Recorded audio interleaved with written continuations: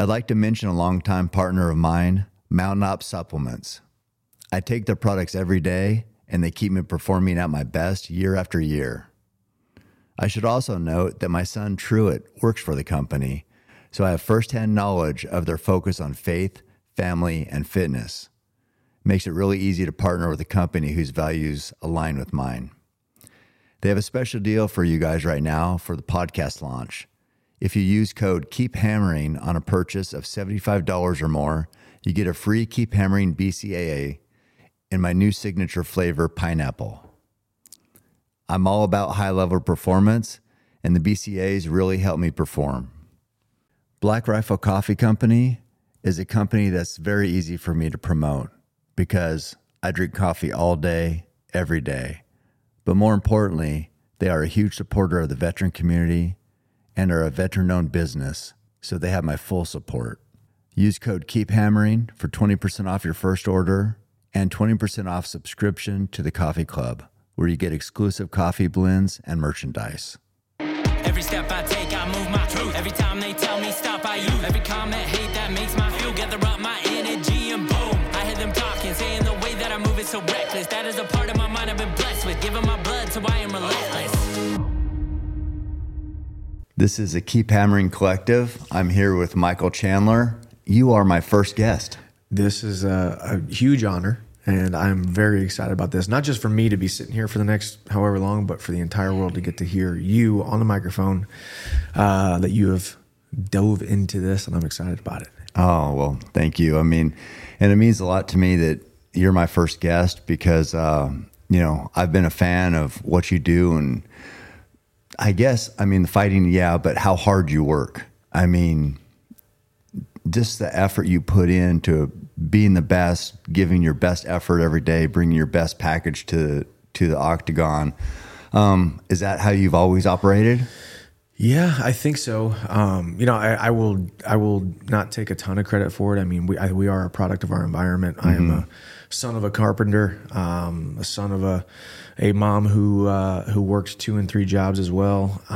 So I was a product of my environment, and I saw hard work. Mm-hmm. It's a beautiful thing being the son of 2 blue collar people who just wanted to be good, wanted to do good, and wanted to work extremely hard. And then I think as I kind of developed into the man that I would eventually become, I started to realize that I do have a lot of great gifts, mm-hmm. and to not completely dive into and work extremely hard with those gifts, that I'm really sacrificing those gifts. So I've just been getting after it now for 20-something years in mm-hmm. athletics, and it's somehow turned into a crazy long career of me being able to provide for my family now. So it's been a lot of fun. Oh, I know. I mean, how long have you been fighting now?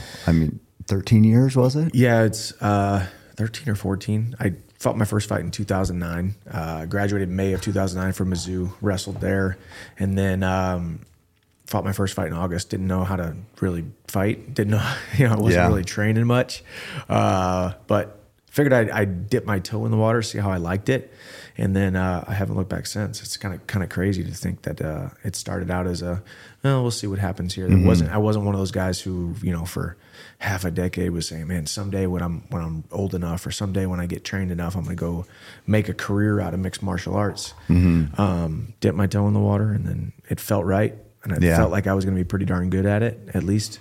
And here we are a decade and a half later, basically, and still doing it. Yeah, well, it's amazing. And like I said, it's been a pleasure to watch. So your attitude, you see, hearing that, and then I look at like Bo Nickel, who he came in, same type of thing, kind of a storied wrestling career, Penn State, I believe he went. And then he's like, now he's UFC and says he's going to be champion. So you didn't have that quick transition like that to setting big goals? No, well, I think I did once I made the decision. I think I didn't, a lot of people make the decision before they get into mixed martial arts. I was just kind of like, let me try it. I just graduated. I had my degree. I could have been a wrestling coach, could have stayed on at Mizzou and been a graduate assistant for a couple of years, and then got a job somewhere. So I wanted to try mixed martial arts, and then just really loved it, and then about, my second, third fight, I realized, okay, I think I could get a contract with one of these organizations, and I think I could maybe take it to the top. And then, it kind of the rest is history. So I dipped my toe in the water and then turned it into a long career. Who was your first fight? My first fight was Kyle Swadley, who was actually another college wrestler. He wrestled in Missouri. And I wrestled at Lake of the Ozarks, I fought at Lake of the Ozarks, Missouri. First blood promotion. Tyron Woodley who ended up, was a welterweight champion in the UFC. Ben Askren I wrestled with in college as well. But Tyron was my manager for a couple years. Like, kind of impromptu, the unofficial manager, but he really was like, he was the guy who would talk to the promoters and get me the fights. And then that's how I ended up getting my next 2 or 3 fights in Strikeforce, because Tyron was signed with Strikeforce. So I was fighting on undercards there. And yeah, my first fight was, like I said, I didn't have much training. So I went out there, took him down in the first 30 seconds, and then just rained down about 225 punches in about a 4-minute period. And the ref pulled me off of him. So, oh man. And so what would that pay? Oh, that was $500. $500. And just a flat fee, no win? Yeah, no win bonus. It was $500. And then, before you know it, you're paying for your hotel, you're paying for, the food and I'm not going to make Tyron pay. So I'm like, here, I'll pay for your food or whatever. This is my fight or whatever. Actually, maybe back then he actually paid for himself. Like he was very, he was very supportive, and he was like my big brother, like I said. But before you know it, I made like $200 net. Yeah. Well, how did it feel though? But you were making money fighting. Yeah. Well, it was kind of cool because I went from an amateur athlete, amateur wrestler, never got paid a dime for, wrestling, obviously, and then made some money as an athlete. So technically I was a professional athlete, but even though I made $200, but it was a cool transition, and it was also just there's something about fighting that we love. Whether you're there in the arena or you're watching it on TV or you get to do it, like I get to do it, or if you're just a guy or gal who trains at an MMA gym and does sparring or whatnot, there's something about it that we love, So I knew I loved hand-to-hand combat when it came to wrestling. I knew how to take a guy down and wrestle, and that was my background, obviously. But going into the cage, it was going to be different, but it was going to be very similar from the hand-to-hand combat standpoint, and I ended up loving it. Yeah. Obviously. I hope I love it because I've been doing it now for a decade and a half. Yeah. Well, it is manu, man on man, and there's going to be one winner, one loser. So it is that doesn't change from wrestling. No. So that must be different, or similar. But so the striking was probably a whole different discipline to learn. Are you still evolving as a striking, or are you there? Do you ever master it, or how do you think about that? It's a good question, because I don't know if you can ever really master it, because there's different seasons of a fighter's career. You might be faster at 30 or slower at 30 than you were at 20. You might have realized that you might have been training with one team and you were kind of emulating this guy's style, and that style wasn't good for your body type, wasn't good for your gifts, wasn't good for your attributes. I think I did that. I went to Alliance MMA, was great friends with Dominic Cruz. Dominic Cruz and I fight completely different fight styles, yet I was trying to kind of emulate him because it worked really well for him, and I quite frankly looked up to him, right? But it wasn't exactly perfect or great for my style, my gifts, my attributes. I'm a shorter, stockier, muscle-bound guy. He's a taller, leaner, less muscle-bound guy. And what did you like about his style? It was just fun to watch. Unpredictable? Yeah, it was fun to watch. It was unpredictable. He was really good with head movement, which I was not. I have never really been great with head movement. I'm more of a cover-up kind of guy. Yeah. Or get hit. Do you think about that in the fight? Like, got to move my head? Yeah. There's so many things. We were talking about this on our runs. There is just so many things to think about. And the best fighters or the best performances that we have, a lot of times you're not thinking. You're kind of just in that flow state. You let your training take over. But yeah, you want to be able to think about certain aspects, and I always there's always a couple cues before I walk into the cage. Hey, make sure you tell me to breathe, because that's one thing we can forget to do. As crazy as it sounds, you can forget to breathe. Yeah. And breath and oxygen is pretty much the most important thing in there, right? But you can forget to breathe. You can overdo things. You can over wrestle. You can over strike. You can over emphasize these certain areas where you could take a little bit of a rest, take your foot off the gas a little bit. So just breathe, and hands up is my other one. Hands up. I think for me, hands up is better than head movement because you're fighting in 4-ounce gloves. It's better to be able to block something. You have a higher probability of blocking something than you do moving your head. And because if you don't move your head, you might get knocked out. So. Yeah.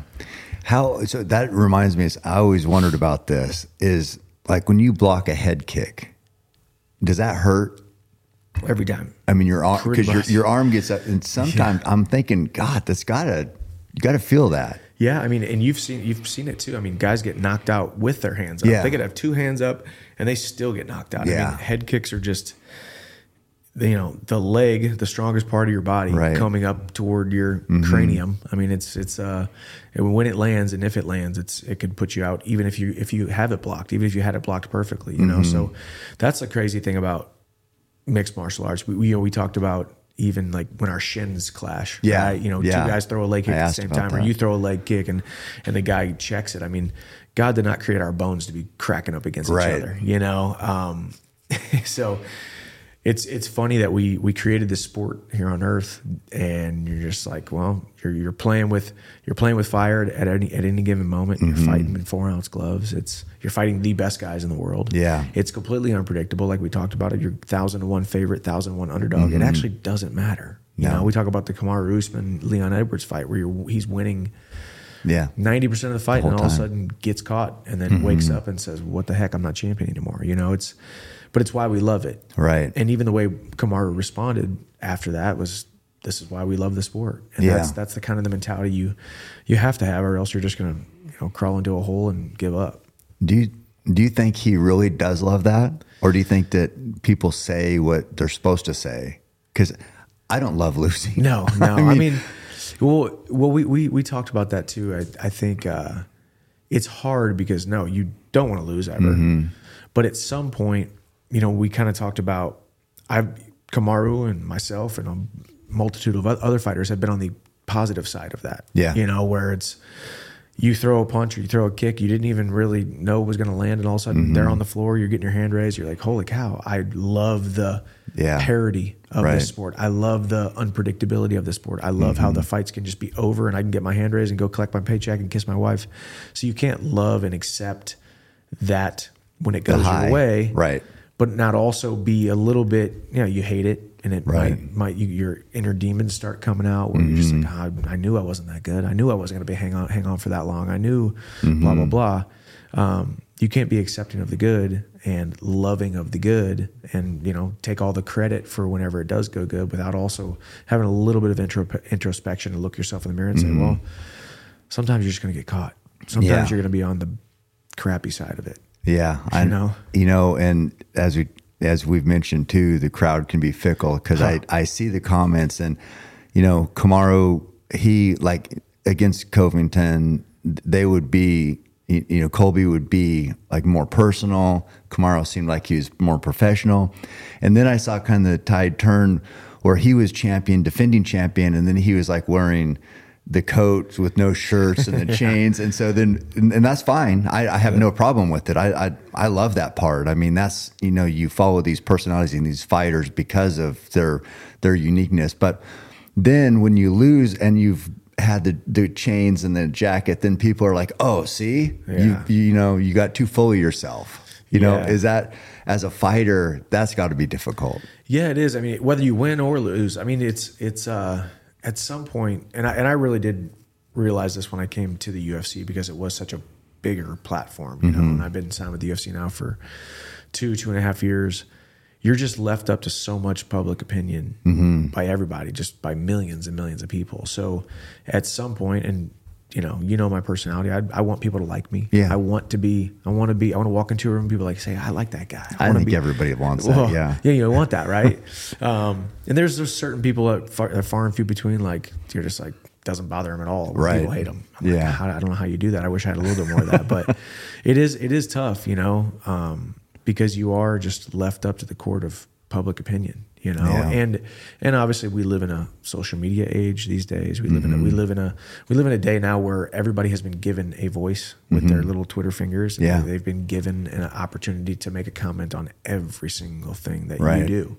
Right. And you could choose to either just be like, well, I'm not going to put anything out there because I don't want criticism, or you can live your life, be authentically you. The people that are going to love you are going to love you, and the people that are not going to love you are just not going to like you. It's just part of it. Yeah. Yeah. That's true.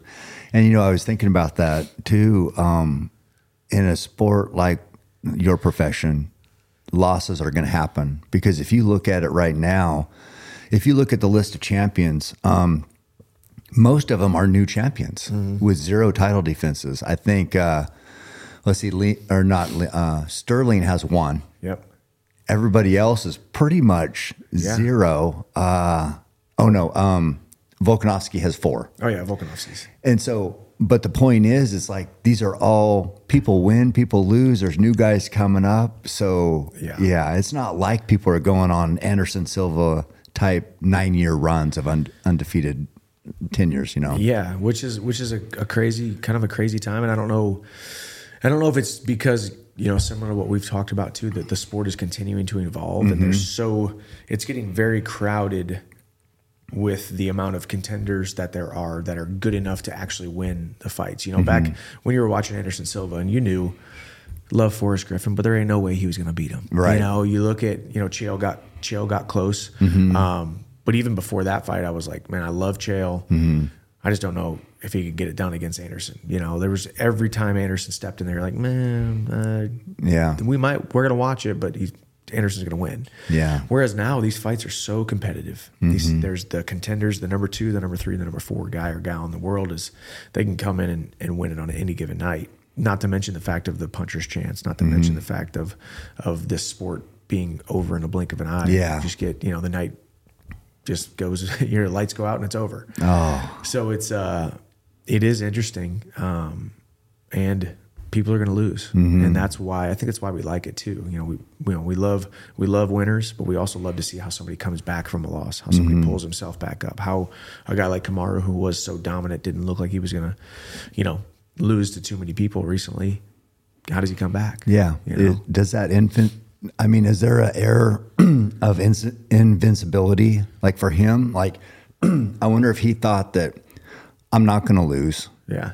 And these guys aren't on my level. And then all of a sudden, boom, whoa. I wonder if that change how he approaches everything. Probably. I mean, that was the only time he's ever been knocked out. You know, and honestly, I think Leon just won knockout of the year too, you know, in a lot of people's eyes. So it was not only did he lose, he got knocked out, and it was a pretty devastating knockout. But you know, it's hard to talk about because, you know, you never want to see a guy lose, but it's just a part of the sport. It's just crazy. And it's, no, I know. But it's also, if you're pursuing anything worthwhile whatsoever, if you're trying to be a man or a woman of impact, if you're trying to do something that wells something up inside of you that then in turn other people can see and it wells something up inside of them, you're leaving yourself up to not just criticism, but you're leaving yourself up to loss, to the trials and the tragedies and the valleys. You know, you're putting yourself out there. And ultimately that's, what else is life if you're not doing that? You know? So that's why I've always said that mixed martial arts and fighting is a metaphor for life. You know, the fights that we are in inside of an octagon in some arena in some city on any given Saturday night is a metaphor for the fights that we're all going through in our lives, and the way that we watch people overcome the odds, or we watch somebody be extremely dominant, or we watch a nice, crazy back and forth battle. It's a metaphor for all the things that we're going through in life. Yeah, it's true. It's and I would imagine, I'm thinking of Kamaru again, but that losing at the tail end of a fight, it feels like might be better than if you get knocked out in the first 30 seconds and you didn't really get a chance to show. I mean, I can't imagine going through a training camp, doing everything, and then having something land just right out of the gate. I mean, how has that happened to you? That has happened to me one time when I fought Pitbull in Bellator. It was like, had a great training camp, just phenomenal 10 weeks of training. Everything was firing on all cylinders. I'm 100% confident. I'm going to go out there and beat this guy. And then boom, you get caught, you know, behind the ear. And then it's, you know, whether it be the ref's early stoppage or Right. it's weird, whatever. You're just like, it's part of the game, you Yeah. know, or you get injured, or there are all these different things. And that's what's unfortunate about mixed martial arts. There's so much time between the fights, Yeah. you know, and You can't right that wrong can't immediately. right the wrong immediately. It's going to take a while, and it's just, Yeah. you know, and you train so hard. And for me, I leave my family for, you know, Right. 8 weeks, and you're just like, you make all these sacrifices, and then it just, certain times it just doesn't feel unfair. But what is fairness either? Yeah, you I know, know. we all, you can all get caught in that. It's human nature to wander, and it's Yeah. human nature to just, you know, play the, oh, woe is me here Yeah. and there. And then you're like, wait a second, just snap out of it. And you're like, Yeah. okay, wait a second. Tomorrow is going to be another day. The sun really will set tonight. Yeah. And I get another opportunity tomorrow. And what I do with tomorrow is ultimately going to prove to the doubters, or prove to the supporters, and also continue to move forward in the trajectory of my life. Yeah. That's good points for sure. So in regard to fighting, like when you're going, obviously landing a clean shot, KO, that's good.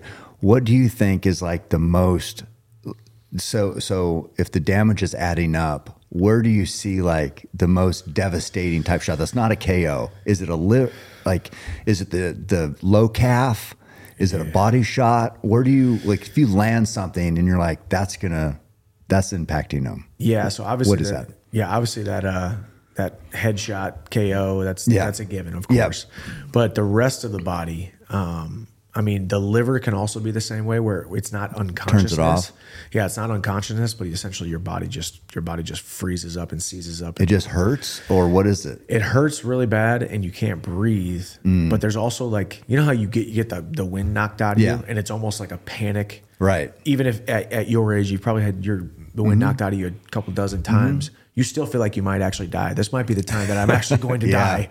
And then all of a sudden you can finally get your breath back. The liver is similar to that, but not in a lungs type of way, obviously. Right. But it does just, Yeah. you kind of just like, your body just seizes up.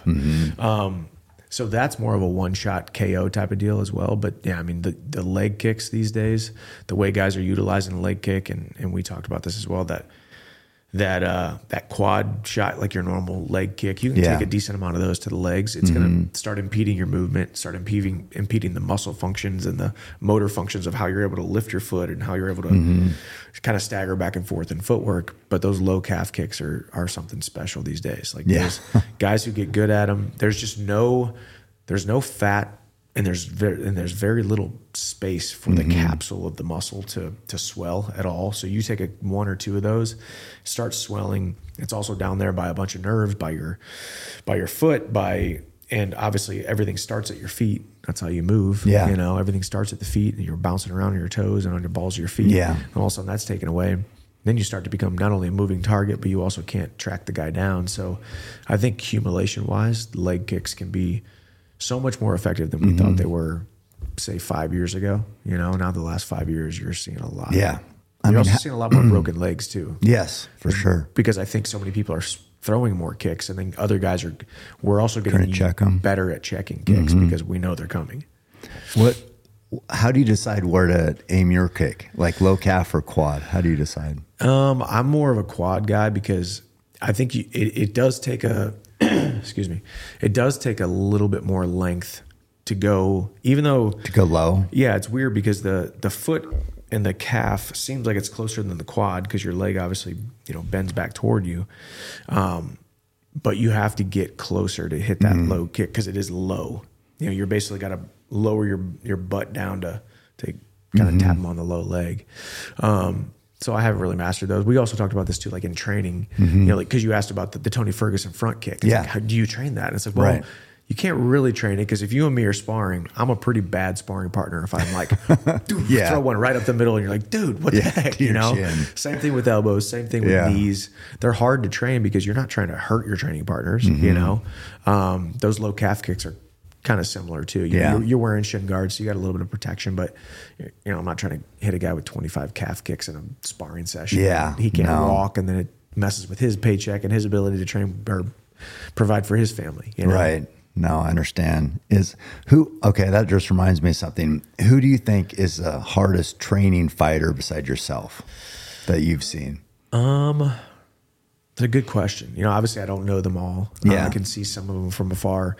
I can tell you the one that I have spent the most time with, who I know for a fact trains hard. He's a good dude, fights hard. He's a guy named Gilbert Burns. Oh yeah. Gilbert Burns is, just one of the most professional guys. And then I see him with his wife and his boys. And then I see the way that he lives his life. And I just see, he just lives like a champion, and not to say that, a lot of people don't, but I mean, I have been around a lot of people, and I've been East Coast, West Coast, North, South, or all around the country, training all over. And you'd be surprised how many people have a decent amount of success without really living a real championship lifestyle. And who am I to be the judge, jury, and executioner of it? Like everybody's got their own. Yeah. But from a standpoint of the whole package, Gilbert Burns is the whole package, and he's a nice guy. You met him, and you're like, man, he just seems like a really nice guy. He did. And those are your favorite ones, the ones where you're like, you know what, I could sit here and have a beer with you, and we could just talk about life, and you talk about this, and then all of a sudden you watch him fight, and you're like, wait, that's the guy? Yeah. That's the guy that I felt like I could be best friends with, and I felt like he would take care of me, and that's the guy out there in the cage. So living between the two extremes of crazy and humble. That is amazing. But I think a lot of people have a different perspective of him after that Hosmat fight. Yeah. Because it was such a war. Yeah. And people, everybody builds these guys up to where they're, immortal basically. And Hosmat bled. Yeah. You know what I mean? He got rocked. Yeah. And Burns looked so good in that fight. Yeah, he showed who Gilbert is. He showed that he was a champion, and just a heart of a dog. But also taking that fight at a time where nobody else wanted to fight Khamzat.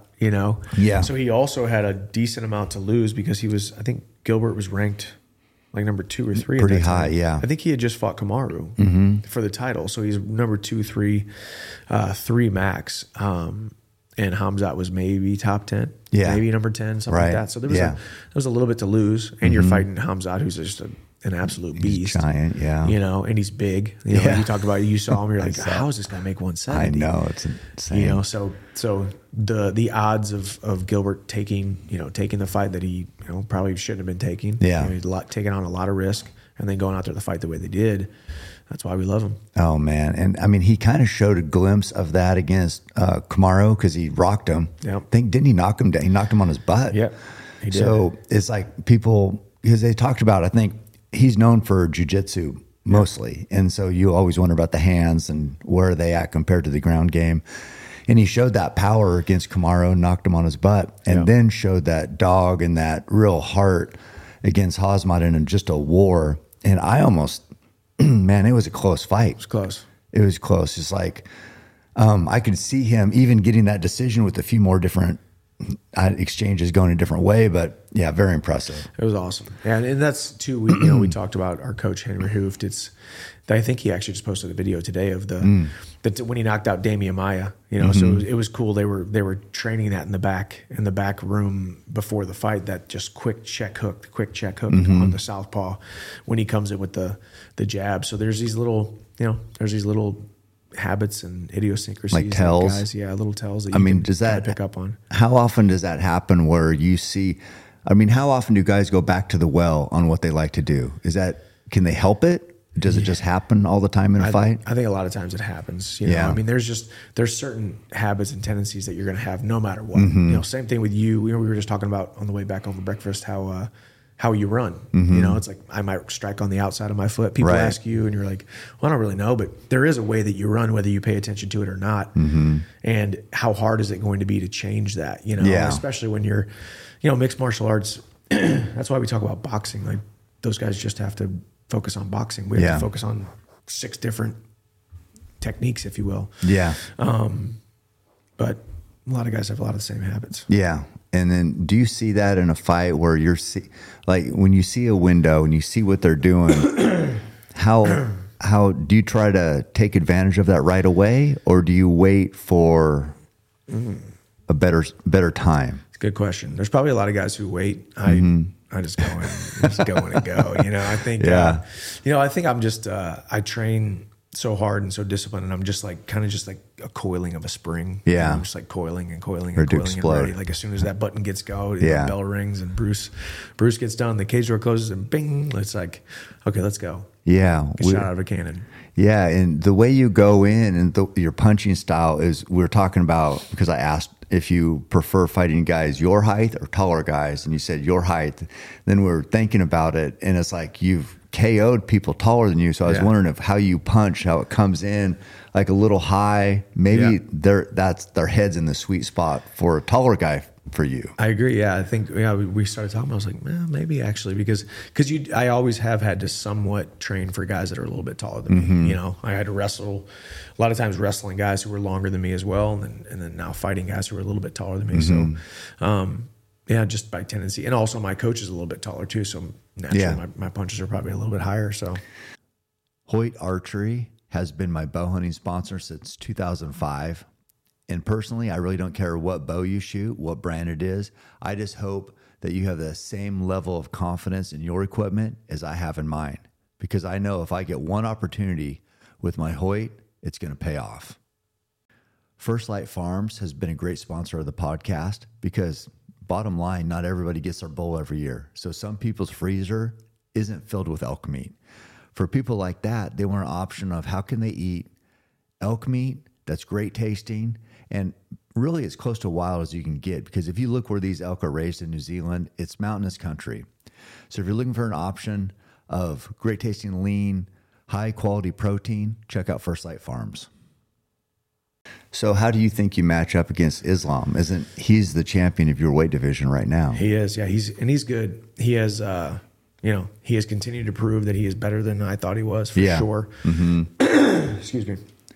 And man, he's good. He is. I think he's not the greatest striker, if you will. Yeah. Obviously, and I only say that because his grappling is so good. You can say the same thing about Khabib. Khabib's striking isn't that great. Yeah. But it's only because his grappling is so good. Right. So obviously that Dagestani wrestling grappling is a bear. It's something that people crumble underneath.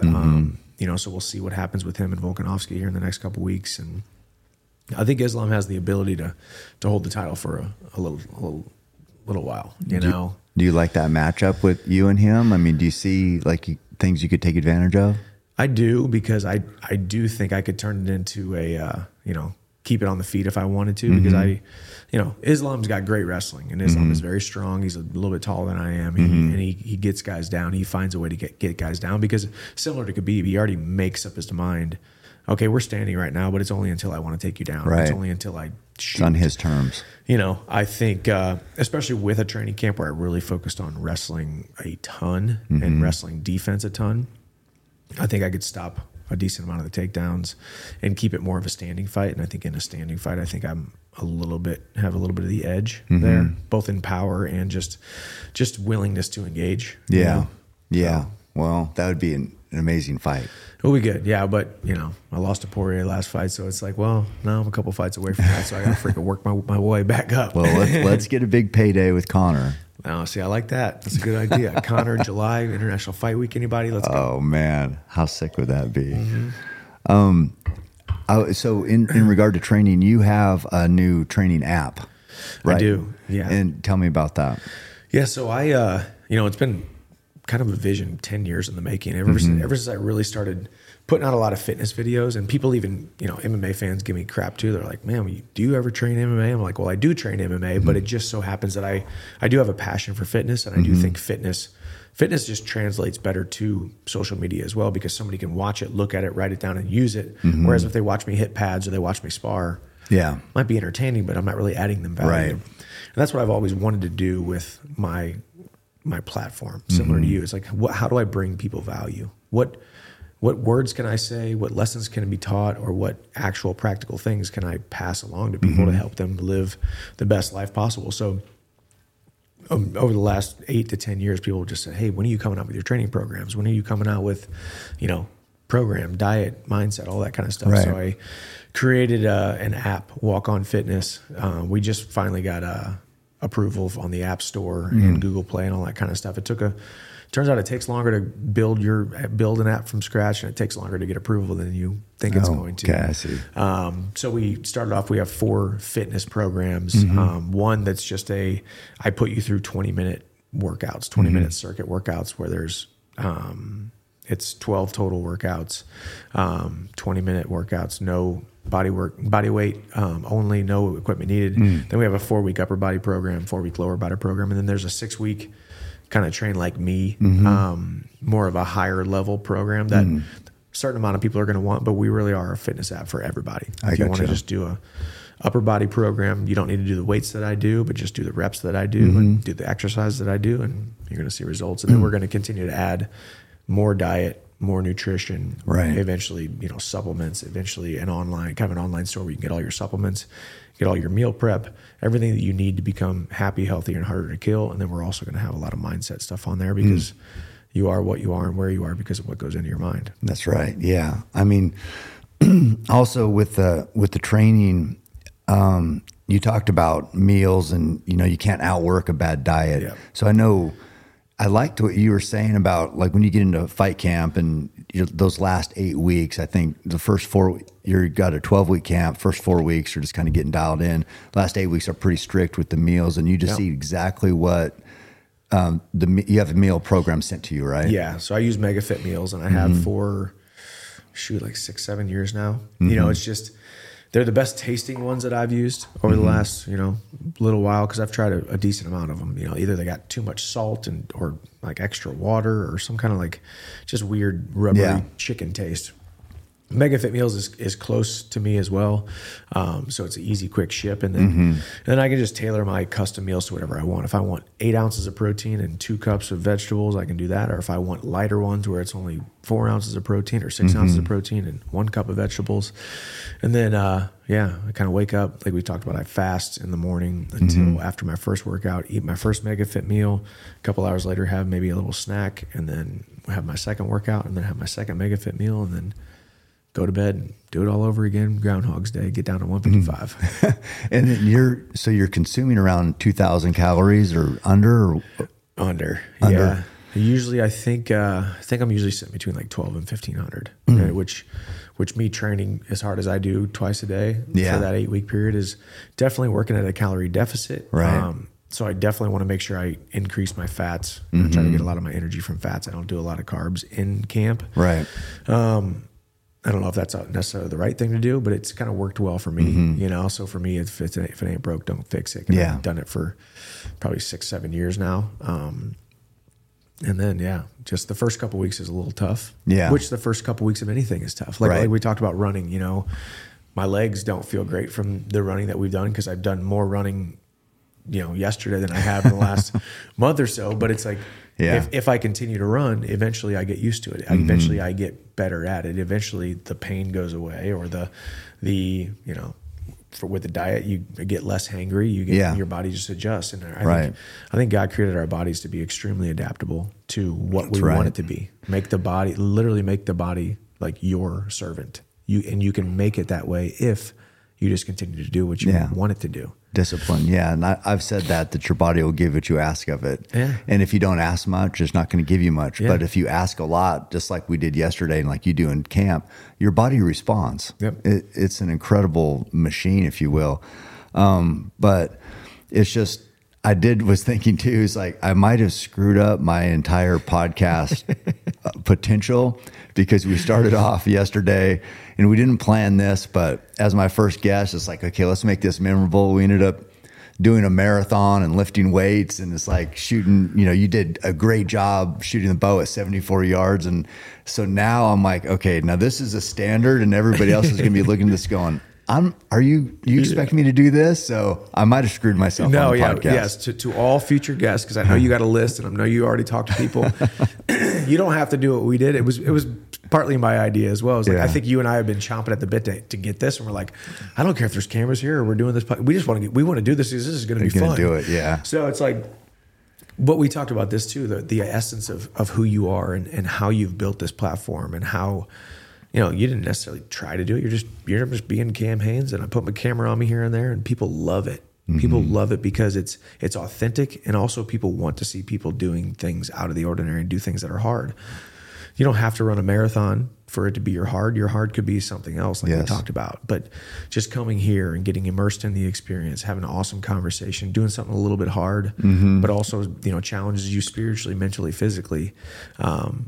And I think it's great that every single time it will be different. It isn't like, hey, this is what we do every time. That's right. This is the first one. This was me. Yeah. And even for me, for my personal, I don't know, I wanted to be able to finish the marathon. Like I was like, well, we kind of were like, we know we're running again later. We're at least going to be at what, 15, 16, 17. Might as well just go to 26. Let's just do it. Yeah. So last night was a doozy. Yeah. In the middle of the night, basically. It was great. It's like, but I think you made a good point too. It's like when you're around people who that's okay, here's what we do, then it changes your mindset. It's like you wouldn't have, I probably wouldn't have run a marathon yesterday either by myself. You wouldn't have for sure back at home because you haven't. But together, you get around these people that elevate your game. You know, and you know, I know you made a reference of it yesterday that a rising tide lifts all boats. Yeah. And it's like that was a snapshot of it. Just two guys training. It's like, hey, let's push each other. Let's do a little bit more than we otherwise would have. And then sometimes magic happens, and we're on top of Pisgah last night.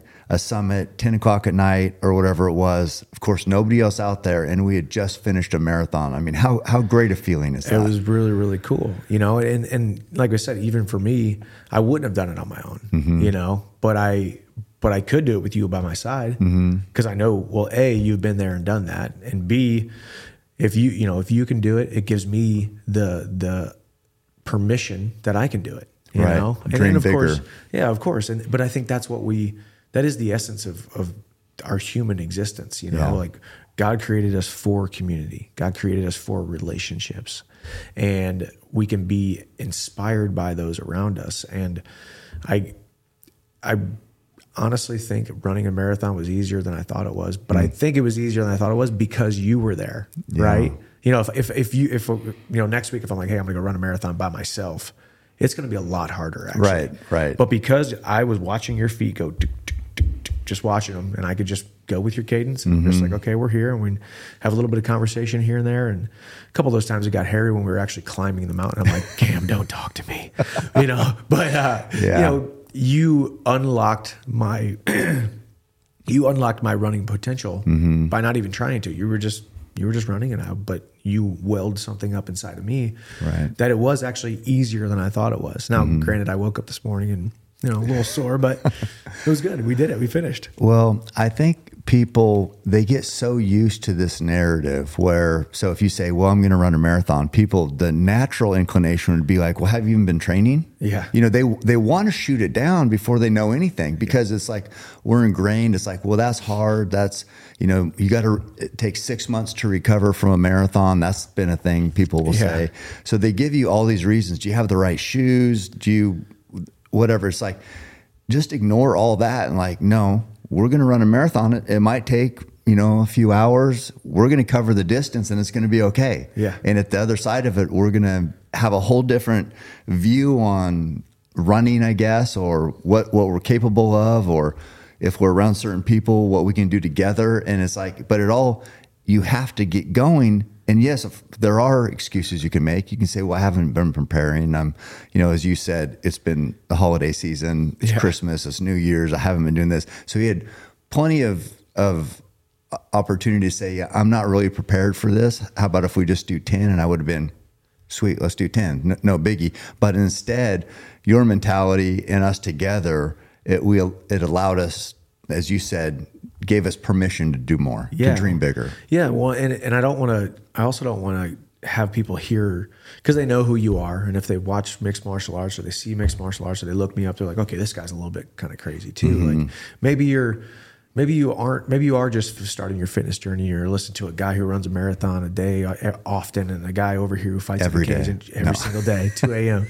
You know, like, but you got to start where you're at and also just get around people. Maybe for you, for me, a huge win was running a marathon yesterday with Cam Haynes. And awesome. Part of it was uphill. But maybe for you, if you're starting your fitness journey or you're starting your weight loss journey or you're starting your spiritual journey, whatever journey you're starting, it's just putting one foot in front of the other without sounding cliche. Just like we're talking about running, it is. Yeah. Maybe for you, it is a walk around the block. And then a month from now, it's a couple of walks around the block, and then starting to jog a little bit, and then starting to change this, and then getting around people who say, you know what, I believe in you. Yeah. You know. Yeah. You know, you didn't have to tell me, hey, I believe in you that you can do this marathon. Right.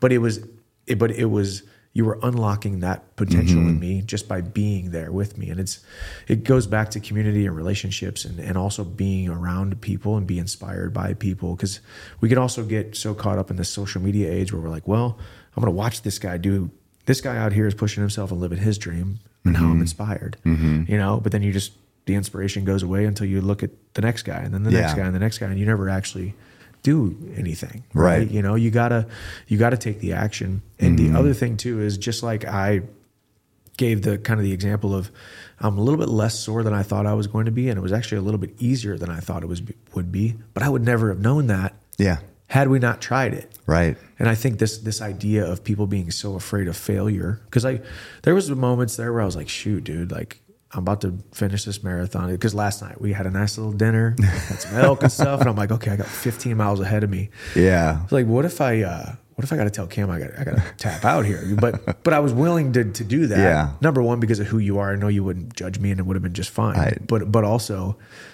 you don't know what you're capable of unless you're willing to fail. Put it out there. Unless you're willing to fall flat on your face and be laughed at and fingers pointed at. You know. Yeah. So no matter where you're at on your fitness journey, or any journey that you're on, A, get around the people that you want to emulate and be around, or somebody that wells something up inside of you, and B, don't be afraid of failing, because if you ain't failing, you ain't trying. Right. That's right. I mean, I think that's a good point too, about surrounding yourself with the right people. I mean, I remember growing up, nobody was telling me I could do more and be more, and so that was hard to overcome. Yeah. When you have to overcome people wanting to keep you down, makes it tough. When you're around people who actually want to see you succeed, it's like this is how it could be. Yeah. This is how life could be. It seems like a whole different life to me, and so now that's what I've tried to cultivate as people. The whole point to this podcast is being around people who, instead of the reasons not to, it's like, no, these are reasons. These are people who are dreaming bigger and really changing the world. And you are too. And that's why this is so valuable to me, to be sitting across the table from you and just learning from you. You know, a lot of what you say and your demeanor and just how you present yourself, it reminds me of my buddy Roy. In that, and I want you to talk about your faith too, because Roy would say he was a great hunter. He was amazing in the mountains. He taught me how to bow hunt, taught me how to be tough. And he would say that bow hunting is his missions field, that God gave him certain talents that he can use hunting to reach people with his faith, that otherwise they wouldn't have listened to him. But because he's out there and he's kind of a beast in the mountains, they're like, wait a second. So this guy is saying this, and now what are you talking about? God and Jesus and your faith? But they'll listen to him because of that. And you remind me of that. People will listen to you because of your line of work, because you're a complete savage, and you know, you're like now a household name. I mean, Michael Chandler is a household name. How has faith helped shaped your journey? Yeah, well, number one, thank you for the comparison. That's really awesome and an honor. But, you know, I call it the shiny object as well. You know, mixed martial arts is what I do, but it's not who I am. It's not who I be. Yes, I am a fighter, but ultimately, you know, it's my shiny object that gets people to look and say, okay, oh, wow. But then, oh, wait, there's some layers to this guy. There's some layers to his existence. There's some layers to his mission and his platform. It's so much different than the punches and the kicks and the knees and the elbows and getting my hand raised and being under the bright lights and being known as a quote-unquote UFC fighter. There's layers to him. How does he treat people, or how does he love his wife? How does he serve his wife? How does he love his kids? How does he serve his kids? And, man, I think operating in gratitude for the blessings that God has given me has been the biggest. That's what makes me feel the most like Superman. You know, I think we get so caught up in the ego and so caught up in the me, when really there is no me without God having me in the palm of his hand my entire life. Every single season, every single relationship, every single person that's come in, even the people that had to leave.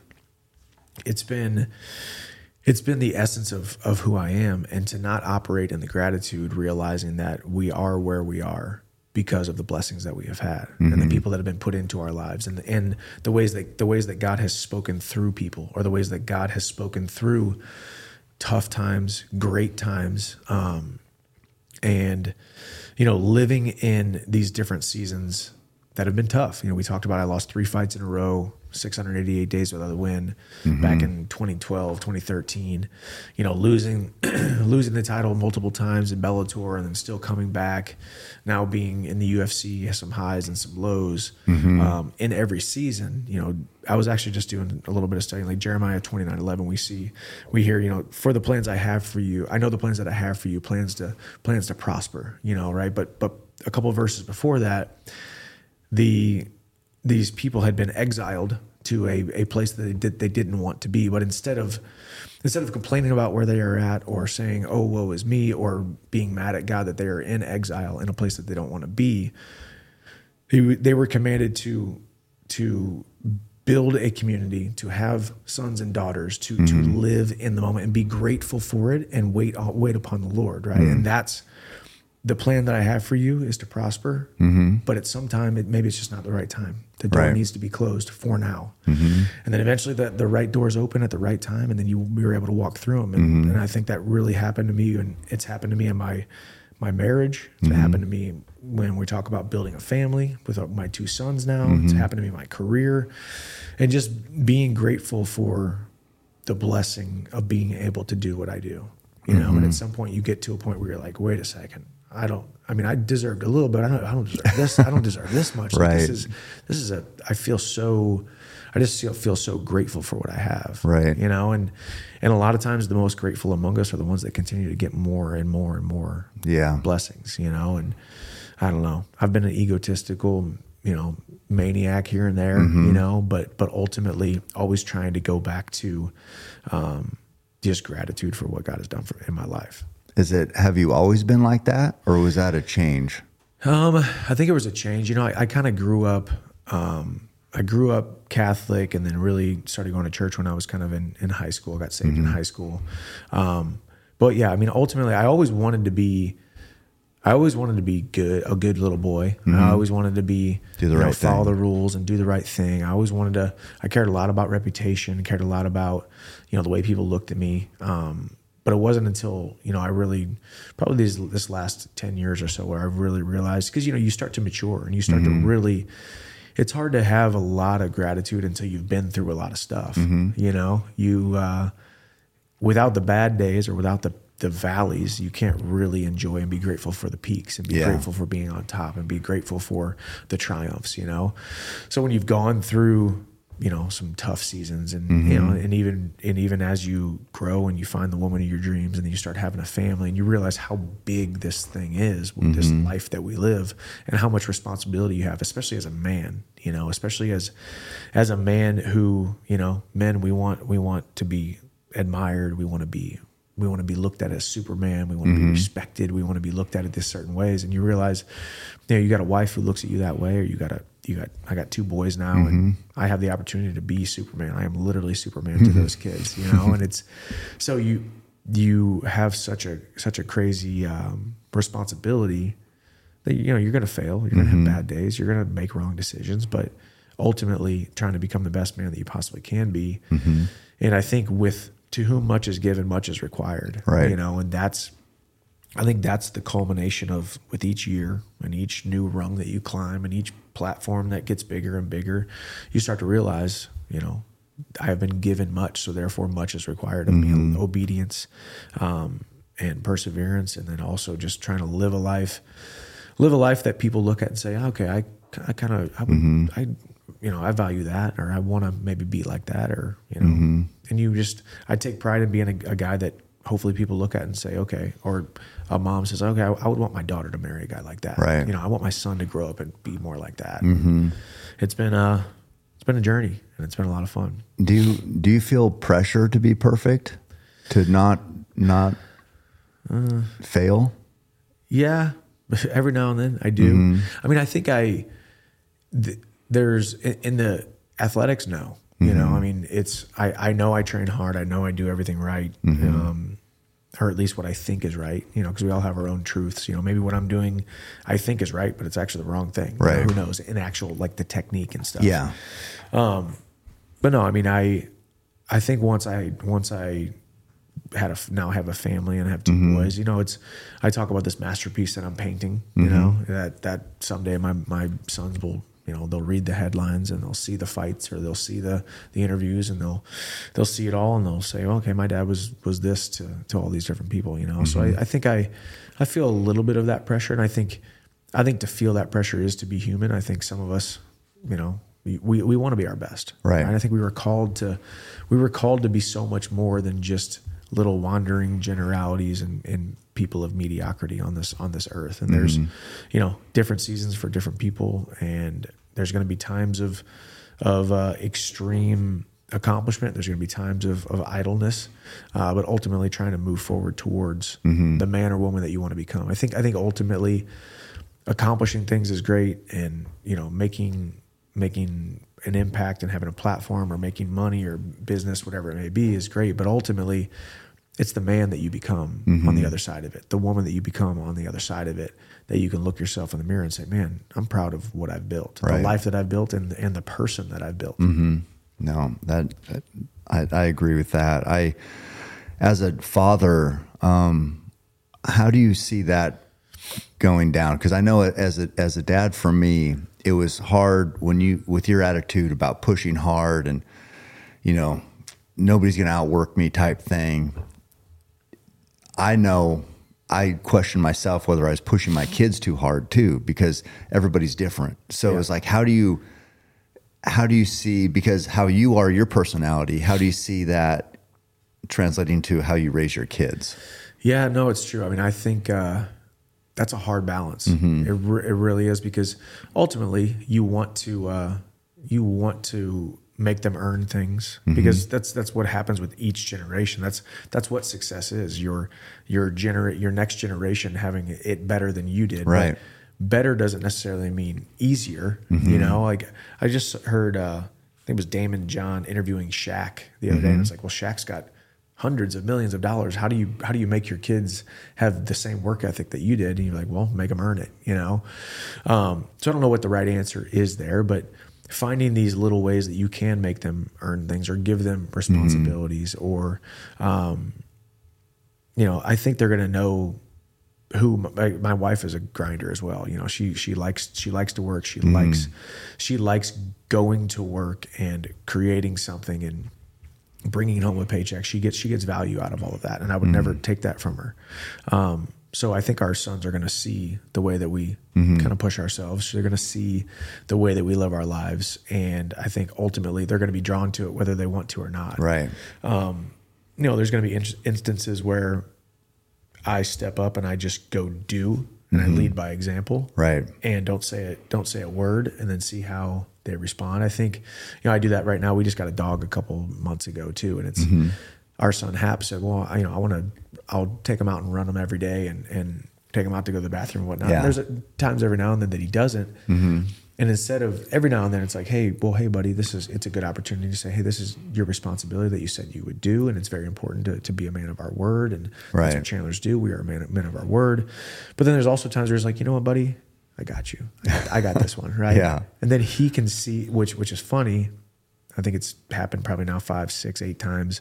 And the majority of the time, I'll take him out there. And a couple minutes later, that door opens and here he comes. And he's like, kind of like, I realized that I didn't want you to do this for me. And it was a lesson in and of itself that I didn't have to say anything aside from, well, number one, that's what God does for us all the time too. Hey, son, just sit here. I got this. Right. And then it makes you feel that gratitude, right? The love of a father, right?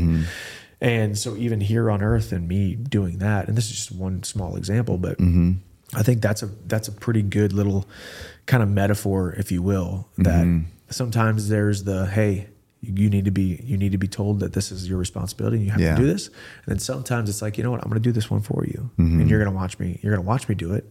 And then you're still probably going to come around anyway. Yeah. You know? Yeah. No, But, so it's a tough, delicate dance. it is for sure. I mean, I think the biggest part is that you're leading by example, because I think as parents, a lot of times people say what they want done and they're not doing that themselves. Yeah. You know, I've caught myself in that too, you know, or even just the wounds of your past or the way that you were parented or these different things that irk you about how your child responds or acts, or, you know, so you really gotta, it's funny too. It's like we're leading them and we are taking care of them, but we're also learning at the same time as well. You know, I can learn things by how I respond or react to the way my son is doing whatever he's doing. And I can learn things about myself because it's still new to me. You know, he's only 6 years old. So I'm still, and with each new season and each year that goes by, he's changing and he's growing. And there's going to be things where I'm like, oh shoot, okay, I might need to look at this and look at myself in the mirror about why that one thing kind of bothers me. Yeah. You know, so it's kind of interesting. It is. It's like, I know as a young parent, I remember, you know, nobody ever asked me about my grades, right? Nobody never came up. Didn't matter if I failed, got straight A's, was never thing. So then as a parent, you're like, oh, I'm going to be on my kids about their grades. They're going to, so then it's like, why'd you get a C? Why'd you get, so then you're like way overboard. It's like, okay, all we needed to do is show that we care and we want them to succeed. Don't have to be a tyrant about it to offset that nobody ever cared. But so it's like, that seems like the overcorrecting part is the mistakes I made anyway as a parent. It's like, nobody ever cared about me. I'm going to care so much. I'm going to drive these guys crazy, these kids crazy. No, that's an interesting, it's a perfect example of, you know, like what you just said, like your experience and because we all have these things that we're working through, no matter what age that you're at, you know, and that's why it is so important to, and obviously the fact that your parents didn't care about your grades, I don't really think that's a wound that you needed to really heal necessarily. It just created something in your parenting in your parenting style, right? But I think it's one thing that as human beings that we don't address enough is that we do all have these wounds, and we do all have these things about us that we need to fix or that we should fix. And maybe it doesn't need to be today. Maybe it's going to take time, or maybe it needs to, you know, things need to work themselves out. But really working on yourself and working through the things that you've been through. Whether they are traumatic or they're just little things about you that, you know, could be improving, you know. And I think that's one thing about, I mean, obviously the way that you live your life. I mean, you lift and run and shoot every single day, but it's all in order to continue to get better. You know, there's all A plus B equals C. If I do this, I'm going to be more capable in the woods. I'm going to be more capable on the trails. I'm going to be more capable in life, you know. So it's trying to find your best version of yourself with each new season that comes along. And that's what growing up is, which is crazy. Well, I just know for me, I don't feel like I have any natural talent, but it's like nobody can really question hard work. Nope. It's like, what can you say? You're expending too much effort. You're working too hard. You shouldn't work so hard. People don't really say that. They can criticize a lot of other things, but that's like, if they're going to say, hey, you're working too hard, I'll take that. Yeah, exactly. I'll take that all day. That's one criticism I'll take all day long. You're doing too much. Well, yeah. That sounds like something that someone who's not doing enough would say. That's usually how a guy like me. But it's still, you know, words still impact us. It's crazy how, you know, you're like, you know, well, this person, you shouldn't care about what this person says, but how we're built as humans, words have impact, have meaning, and they shape us and can influence us. Yeah. It's tough. Well, yeah. And it's kind of what we were talking about this the other day about just since we all are so connected now via social media, there could be someone all the way across the country that I will never, ever step foot within 100 miles of, 1,000 miles of, who could write a comment that would somehow I read and it will affect my day. And it's how we kind of talked about too, going back to God created us for relationships, created us for community. We used to be in these small communities where, you know, if you and me are both living here in the same city and we're friends and we're hanging out and we're getting coffee a couple times a week or whatever, you say something, it's like that means something. Yeah. Because we are in community. We are in relationship. You are a part of my life. And now there's so much outside noise from so many people that, well, we talked about too, I don't even know if half of these accounts are even real on social media. Right. You know, you're like, is this a real person or a bot or whatever it is? So it's hard. And words are, you know, the most impactful thing in our life. They really are, especially the ones that are the closest to us, said from the people that are closest to us, but even just the chatter, you know, because you can read something enough to where you actually believe it. Something completely fake, false, not true about you or whatever, and you can read it so much that it becomes a reality.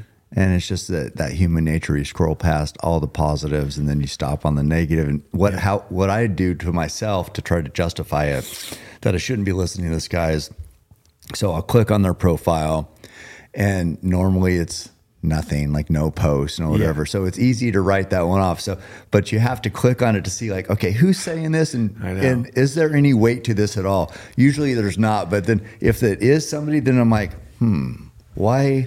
This guy seems legit. Why is he saying this about me? So it's like this whole process of like validating whether it means anything or not. Yeah. Well, number one, you're kind of embarrassed of yourself that you even did the click to even check it. Cause I do the same thing. I'm like, oh, 0 posts. Okay. So this wasn't even a real person. Right. And I had to talk to my wife about that. I'm like, hey, sweetie, just so you know, every now and then click on some of these things and see how many of them are most likely fake.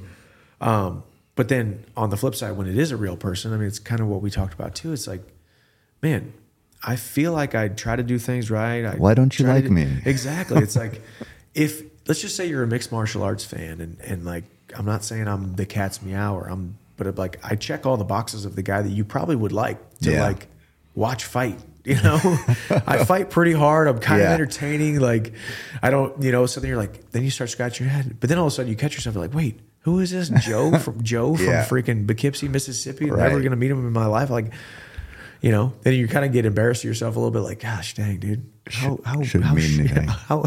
shattered is your ego right now about this person you'll never meet? But I know. I think that's what we were talking about with the community, and like letting people have a say that don't really deserve it. Yeah. You know, but it's so hard, you know, and it's like, I don't want to talk about that's negative, because there's the positives part is that's a big reason why we've connected, or like I've connected with a lot of people. So there's a lot of blessings with social media because it has expanded our world and allowed like-minded people to connect and become friends. So it's like, there's negative, but there's a lot of positive too. It's just that the key is just making sure you're assigning the right weight to all of it. Yeah. Well, if anything, I guess if anything, it really does give you an opportunity to really become more and more resilient with negative comments. Yeah. Negative. I mean, if you think about it, like, you know, you growing up however many years ago before there was social media, you never had to deal with all these other things. So it only happened within your small little community that we lived in. Now everything is expanded worldwide.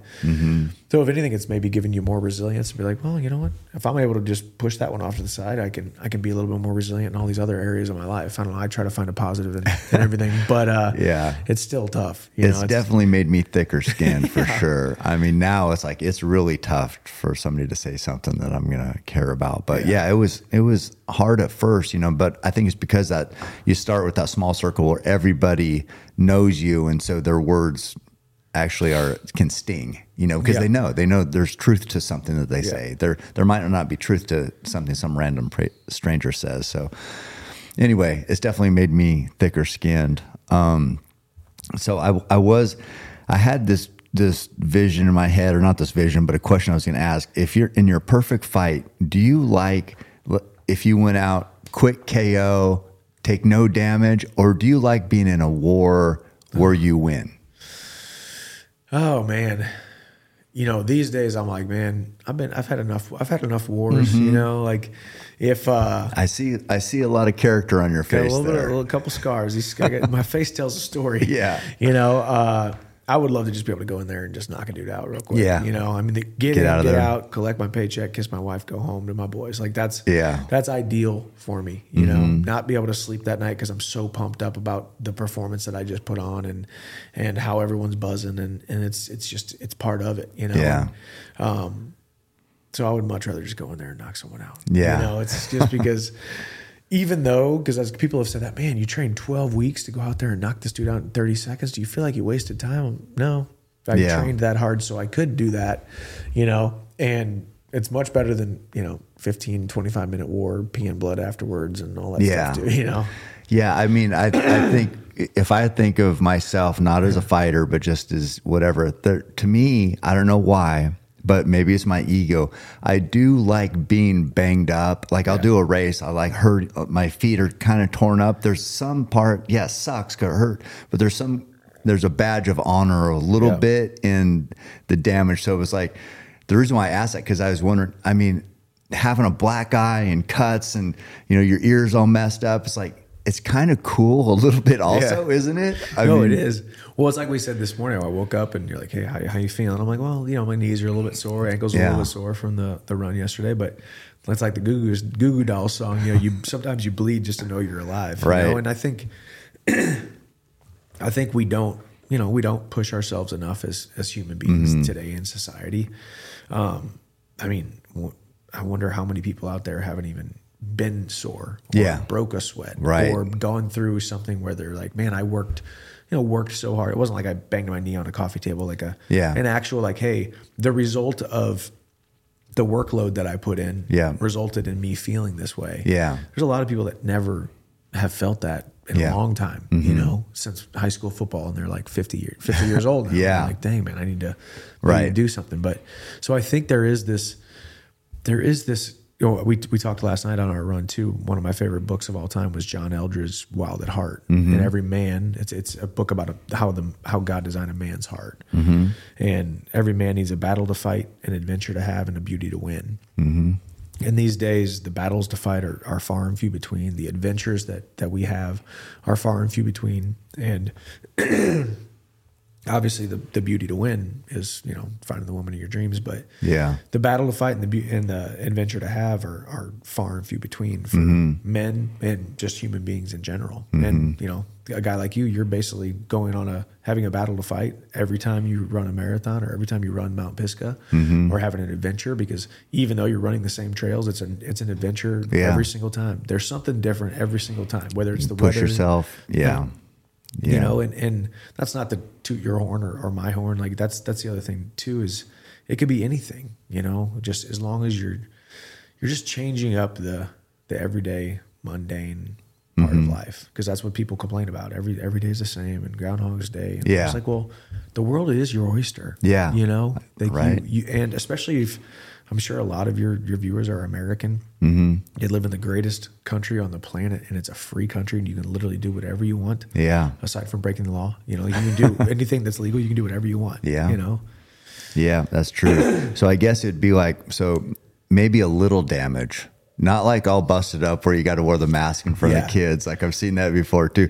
The way I look at it is, like, I've wanted to be attacked by a bear, not killed, but like just a cool scar just here. Really cool scar. It's like we just want a little bit of bang up, little sacrifice shown, but not too much. Don't take my arm off, please. No, I like that. Yeah, I think a first round quick knockout, but like maybe like a little black eye. Yeah, that tells a story. There you go. That guy was in a fight. Well, you have that iconic photo too. I think it was after a Bellator fight where the blood's coming down. That was cool. That's a badass picture. Yeah, I mean, you know, a picture like that where you're just like, okay. You know, yeah, I can live with that. I'd live to fight another day, but I got a cool little blood scar, you know, or blood photo. Yeah, well, I mean, I know when I look at you, you seem like the prototypical fighter. I mean, just when you think of MMA these days, if you put up Michael Chandler, it's like that's a fighter, and it's like it's pretty cool. I think. Thank you. Yeah, I try to be.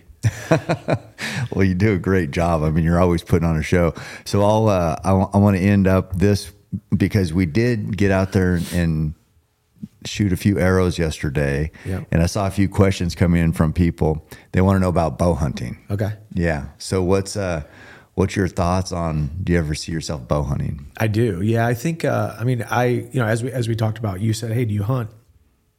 And I've been a wrestler since I was, 14 years old. And now I've fought in the wintertime the last, 14 years. And I also travel away from my family to go to my training camps. Sorry. So the last thing I'm going to do is be like, hey, sweetie, I'm going to go on this 5-day hunting trip. So yes, I'm excited for post-fighting career.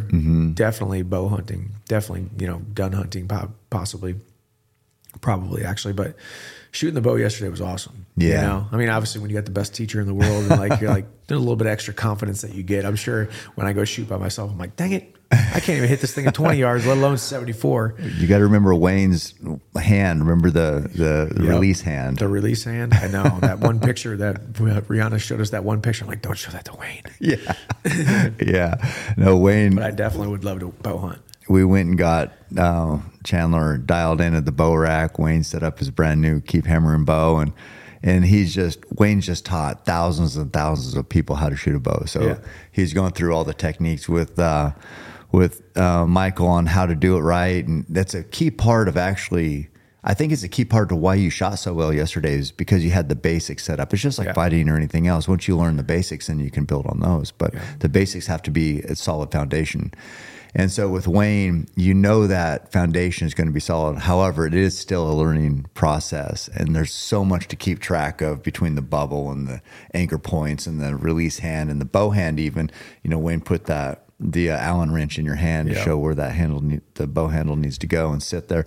A lot to keep track of. And Chandler had his hands curled up on the trigger finger on, but then the other ones, and Wayne's like, no, keep all 4 of those fingers together. It's like a lever. Anyway. Well, when it was good to, because I haven't shot a bow in a while. So it was good to kind of start over with the foundation, the 1, 2, 3, 4 simple things but are very important. Instead of me going out, if you send me the bow and I'm like, okay, I'm going to go shoot it. And I shoot it for a couple days by myself.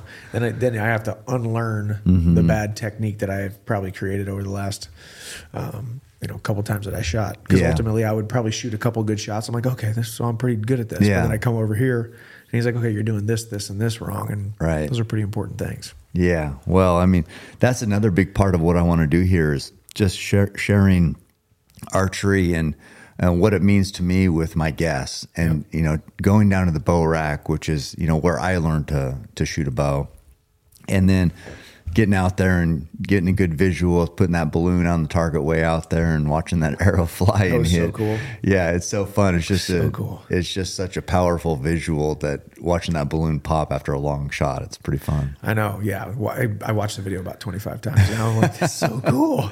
And it was so funny too. I showed my wife and she goes, "Oh my gosh, your face!" Like she could see the exuberance on my face. I was because I was, and I think even my caption was like, whenever Cam Haynes says you can pop that balloon at 74 yards, you believe it. Yeah. Because I was like, I think I might actually do this, but I didn't really believe I thought it might take like 8 shots to do it. And I'm like, holy cow. Nailed it. It was like, it was, of course, we had practiced before we put the balloon up to where we were kind of getting dialed in. Yeah. I had to make sure we're in the area. We were in the area. Because where we set up the bow yesterday or the day before at the bow rack was we shot out to 20 yards. So once you take that out, 4 times that distance, you just got to make sure everything's still working like it's supposed to. And it was, and that bow shot great, but it's because you were making perfect releases and it was so accurate. Even after the balloon popped, I mean, we did that a few times, but then you kept shooting and making great shots. And in the lung area of the bighorn target at long distance, time after time, it was very impressive. It was pretty cool. No, it was, and then once again, just trying new things, trying new things with people that are good at those things, ultimately brings your level of awareness and your level of ability up. It's kind of crazy, It's like almost like this weird supernatural thing, because if I was out there by myself, there is no confidence with the cues that you were giving me, and even me also having watched you shoot on that range 1,000 times on social media, so it was cool. It was so fun, man. Well, it was great because there's a lot of long time archers that if you put that target out there at 74 yards, they would miss it multiple times. I mean, it's a long shot. It's not easy. So, I mean, for you to be able to master that as quickly as you did was, I mean, it's a good testament to, I guess, your hand-eye coordination, your ability, but also your, I think following instruction is a key part of learning any new task. Yeah. And having, like Wayne as the right teacher definitely made a difference. Yeah. It's kind of how I've made my living the last, since I was 14. It's like, hey, you're the coach, you're the expert. Yeah. You tell me what to do and I will, I'll do it. I'll trust you. If you say run through that wall, I'll run through the wall. It's probably going to hurt. I probably know it's going to hurt, but I'll run through the wall if you want me to, So yeah, it worked out well and the balloon popped. Yeah. Oh, I loved awesome. it. Well, Michael, one way that I'm going to end each podcast, because this is such a huge part of my life, but this is how we're going to do it. I'm going to give you your Keep Hammering bow. Oh my goodness. And welcome you to the Bow Hunting Brotherhood. This is amazing, dude. Let's go. Yeah. And it's beautiful, by the way. Absolutely beautiful. Oh, that origin camo's looking sick. Origin camo. Yeah. The old Fast Eddie Spot Hog. Yeah. It's so funny. Like, to all of us and the millions of listeners that you have too, it's like they know all these little things, the release products. You use, the products you use. It's so awesome. You mentioned the release. Yeah. I mean, the wise guy. Yeah. That was funny. But so that's your very own Keep Hammering Hoyt. And now that's the biggest part. Now we just need to make the hunt happen. Hey, let's go. I know. I try to get you go, hey, let's go tomorrow morning at 5 a.m. I know there's nothing in season right now, but let's just go walk around the woods with our bows. I know the bulls don't have antlers right now, but I want to feel like a man. Yeah, we did talk about that too, how they lose their antlers every year. So yeah, it'd be tougher to find a big bull right this time of year. Exactly. Well, thank you so much. This is an honor. Oh, likewise. Let's talk about optics. Leupold is the optic manufacturer I use and trust. And Leupold knows that when it comes to performance in the field, trust is earned. For over 100 years, countless hunters and shooters have put their trust in Leupold optics. Every Leupold optic is designed, engineered, and tested to ensure it will operate at the highest level under the harshest conditions. Whether it's driving rain, freezing temperatures, or dramatic altitude changes, Leupold is guaranteed to stay fog-free and deadly accurate. Because gear that doesn't work doesn't belong in your pack. While other companies warranty failure, Leupold guarantees trusted performance for life. A company run by hunters and shooters knows that when you are miles from the nearest road and hours from the closest store, failure is not an option. So on your next hunt or during your next competition, let Leupold earn your trust. Put their optics to their paces, toss them in your pack, haul them up and down the mountain, or drag them through the mud. No matter the conditions, Leupold is guaranteed to perform. Hunt after hunt, season after season, year after year, Leupold Optics will never let you down. Visit your local retailer or leupold.com to learn more. Bass Pro Shops and Cabela's knows that everyone has their season. Deer season, turkey season, duck season, every animal a unique challenge. Every hunt an experience. Before your season starts, get into Bass Pro Shops and Cabela's to gear up with all the ammo you'll need. We've restocked and reloaded our entire selection of ammunition. We will not be undersold. We've got the widest selection in the area with the most competitive pricing. Gear up at your ammo headquarters, in-store or online at basspro.com and cabela's.com.